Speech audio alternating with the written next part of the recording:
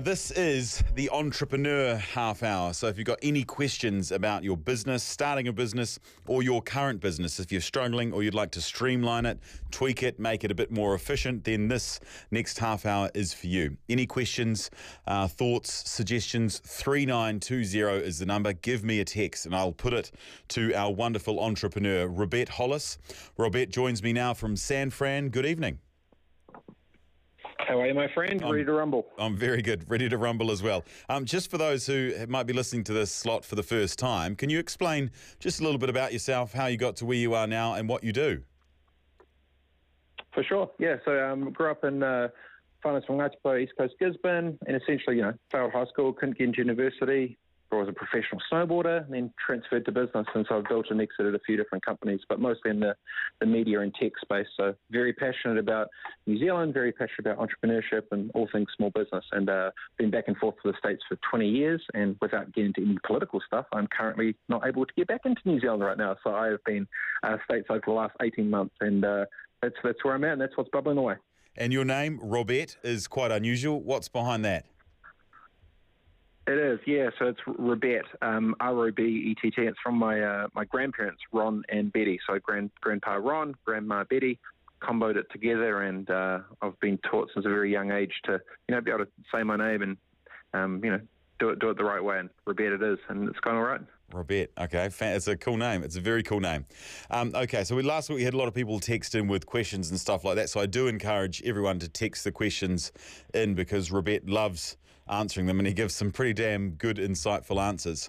But before we get into those, before we'll allow those to roll in, I'll just take a few headlines that you were talking a lot about on LinkedIn this week, Robert. How to structure your social media posts for better engagement.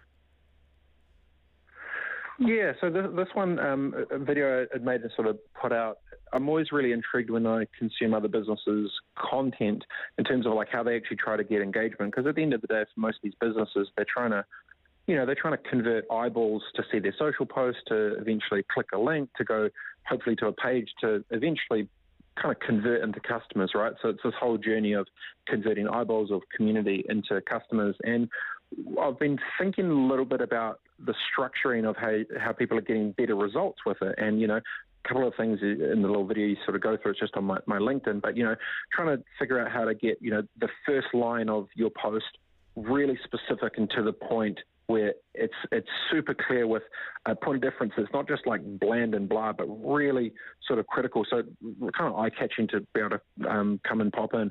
And the second bit is kind of, who potentially you could tag into it, what hashtags you put, and how you sort of actually structure it down. Because obviously, you can't put, a million words like you would in a tweet, but you're going to treat each different platform a little bit differently, And so in a nutshell is, really make sure that first line is really clear to get as much attention as possible.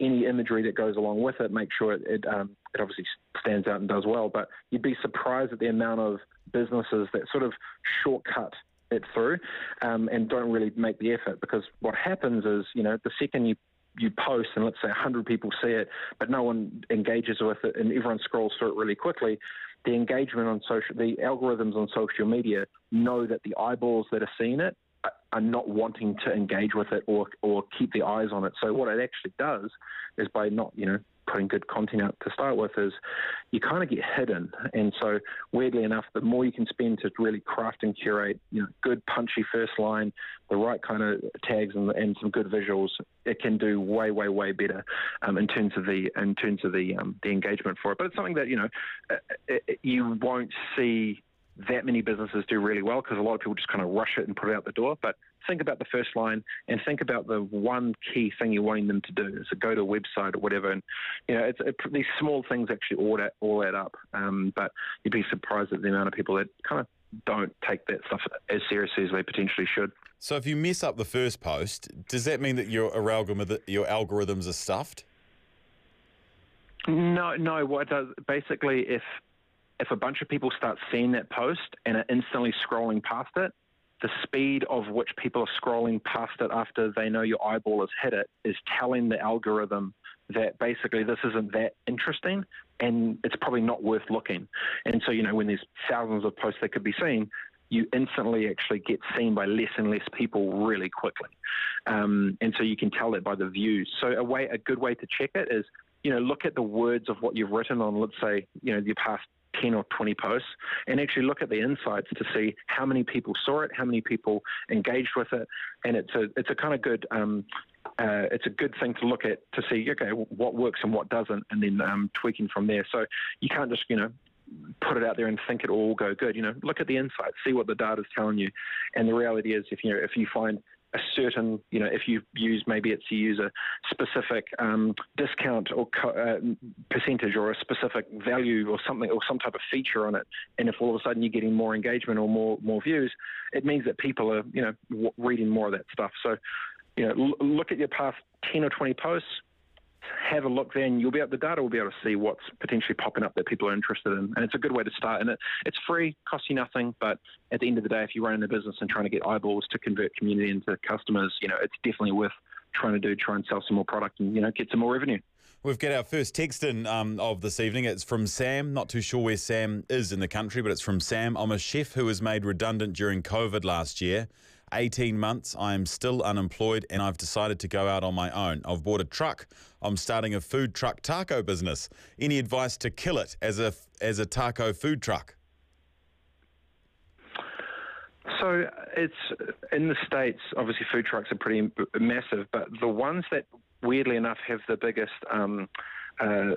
the biggest sort of businesses, there's kind of two ways that people do it. One will be location, literally going to where the eyeballs are. So, say at the Mitre 10 where a whole bunch of builders going, if you got a spot right there, I'm pretty sure you could sell a lot of pies, right? Opposed to just somewhere else.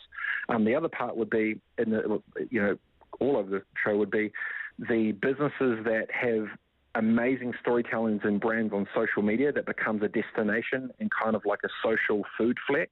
So when people are like, hey, I got this type of, there's a very famous hot dog place in LA called Pinky's, which is, where the Hollywood stars went to when they're all struggling actors and all the rest of it. They win through storytelling and through brand, and then people, they want to post the photos of them being able to potentially do it. So the two main things I'd be thinking about are either, if you're going to be moving out and about, where can you go to that's going to be prime time for that?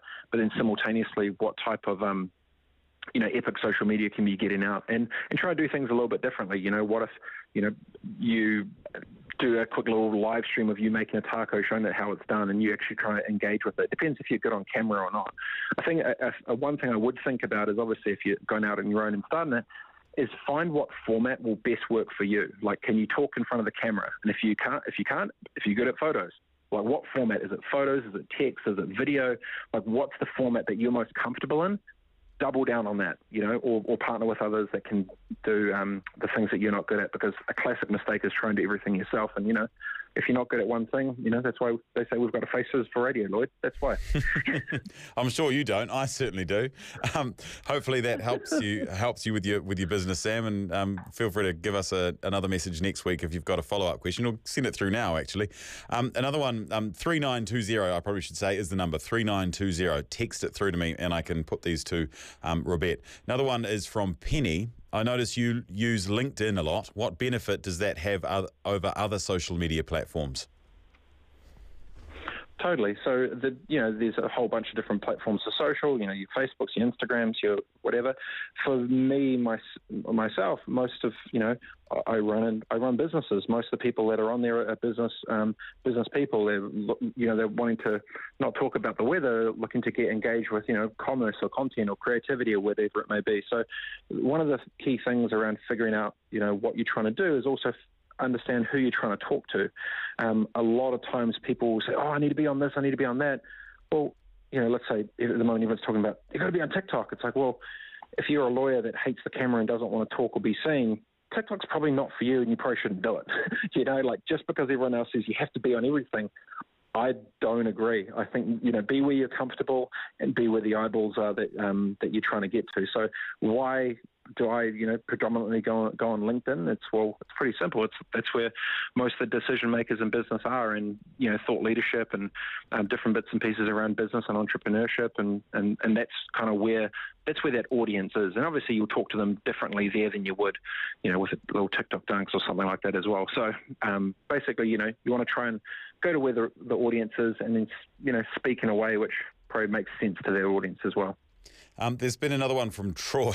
Troy, how do you ask for a pay rise? This is probably for all of us, actually. It's probably pretty good advice. How do you ask for a pay rise without sounding ungrateful? Oh, it's a pretty good one. It's ungrateful. I'm finding it's really difficult, because I've actually never really been employed. So I've never actually had to ask anyone. I've never actually really asked anyone for anything. How would I do it? I would... this is so funny because I've never... this could be wrong advice, because That's right. I've never actually...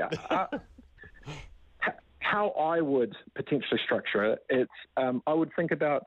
And, the value you bring your organisation, the stuff that you're currently doing, and the conversation I have up the food chain is actually thinking about, first you got to have some data behind you. So what I'd do is I'd look around the ecosystem, I'd figure out all the other potential players that do something similar. I'd see what the potential market is for all of that. And then the way I'd probably approach it is talking to your boss and say, hey, I've been thinking about the great work I've been doing here, really amazing, enjoying it.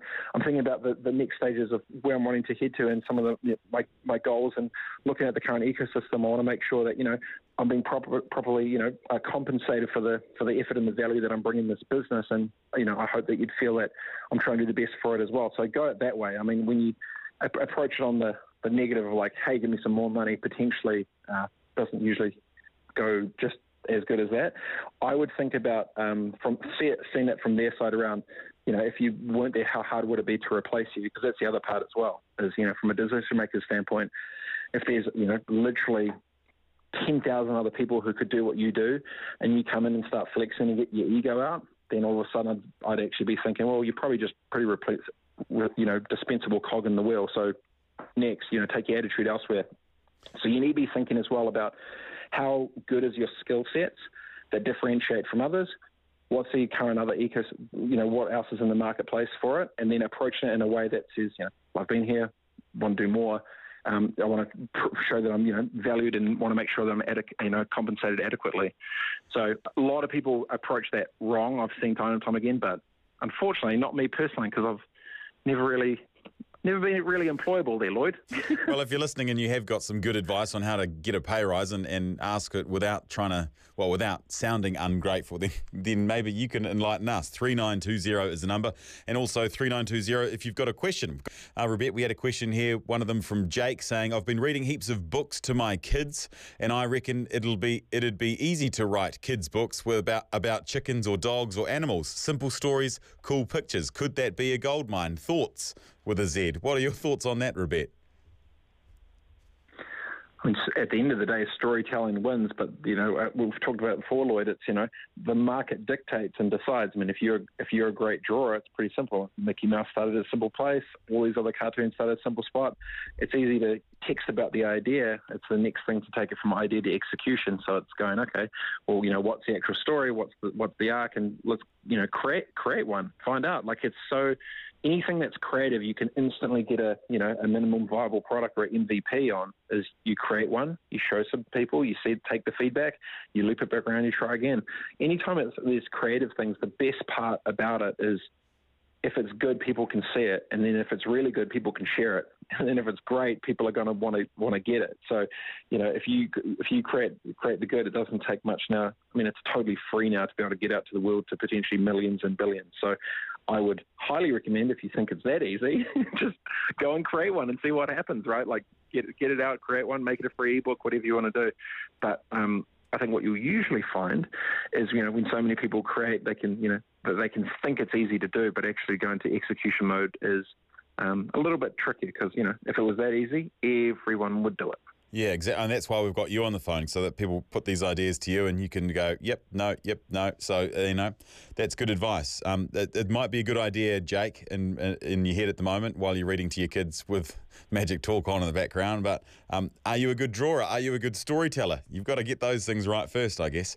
All right, we haven't got any more questions in the queue, but 3920 if you've got a very quick question, because we've only got 6 minutes left. Another thing you were talking about on LinkedIn this week, Robert, was how to get mass distribution with no budget. Now, what does that even mean? Yeah, so when it comes to brands getting the word out, in a nutshell, how to get mass distribution was, how to get your content or your message to a whole bunch of people for free. Like, how do you get 1 million people to see it? And so that came from some of the LinkedIn content that I'd done, and in a year, just with an iPhone 7, I got to I reached 1.7 million people, and I didn't spend a cent. And a lot of people thought, like, hey, how'd you do it? Like, how much was you spend? What was your, how did you push it out? And I was like, zero advertising, zero AdWords, zero promoted posts, absolutely zero. I did it purely to prove that it obviously could be done to get past 1 million. So one of the classic questions that people would always ask me is, how do I get, 1 million followers or 1 million views or whatever? And the actual answer is there is no hack. There is no hack to it. It's the patience to be able to create hundreds and thousands of posts that are consistently, that it's cool, it's creative, and it's constant and it's ongoing. For potentially years to be able to build up to do it. It needs to be good content to go great. The best part about it now is it's becoming easier and easier for good content to get shared very, very fast. Like, the virality of posts can go to, 1 to million in minutes. And it's pretty amazing, because obviously the halo effects of when there's good content, it gets, distributed wider and wider, and then the algorithms get behind it and it gets bigger. But the actual answer is, the drop-off rate when people say that they want, if someone's saying they want views, they're wanting temporary relevance. They're not necessarily trying to build brand and have longevity. And the drop-off is insanely big after their first, 10, 20, 30, 40, 50, 100 posts.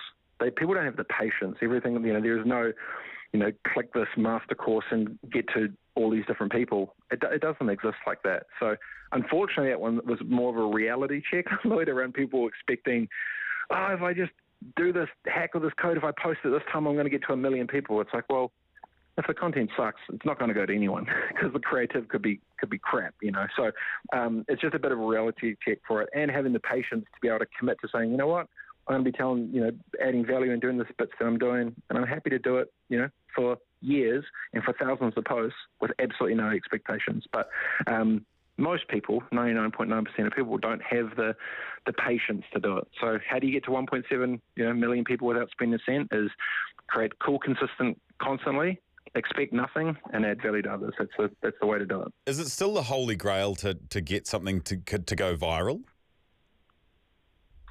For most brands that are thinking of transactions and campaigns, yes, because they just see the instant output, because they're predicated on the next big win for their thing internally. But anyone who's building an actual brand that's going to have longevity and last for years and decades, they're not thinking about that. They're thinking about legacy. And so you also just need to question, are you going for a quick transaction and a quick win, and you want to pop for a moment? It's like Jay-Z had that saying, would you rather be a trend or Ralph Lauren? Do you want to be for a moment and a trend, or do you want to be forever, like a brand? And it's like long game, short game, chess versus checkers. It's the same thing. Okay, wonderful. All right, well, that's all we've got time for, Robert. I do appreciate your time this evening and all of your infinite wisdom. It is much appreciated, and thank you all for messaging in your questions and stuff to Robert as well. Robert joins me every Thursday night as well to take all of your questions. So that's Robert Hollis, who's an entrepreneur over in San Francisco, but he is originally from Gisborne.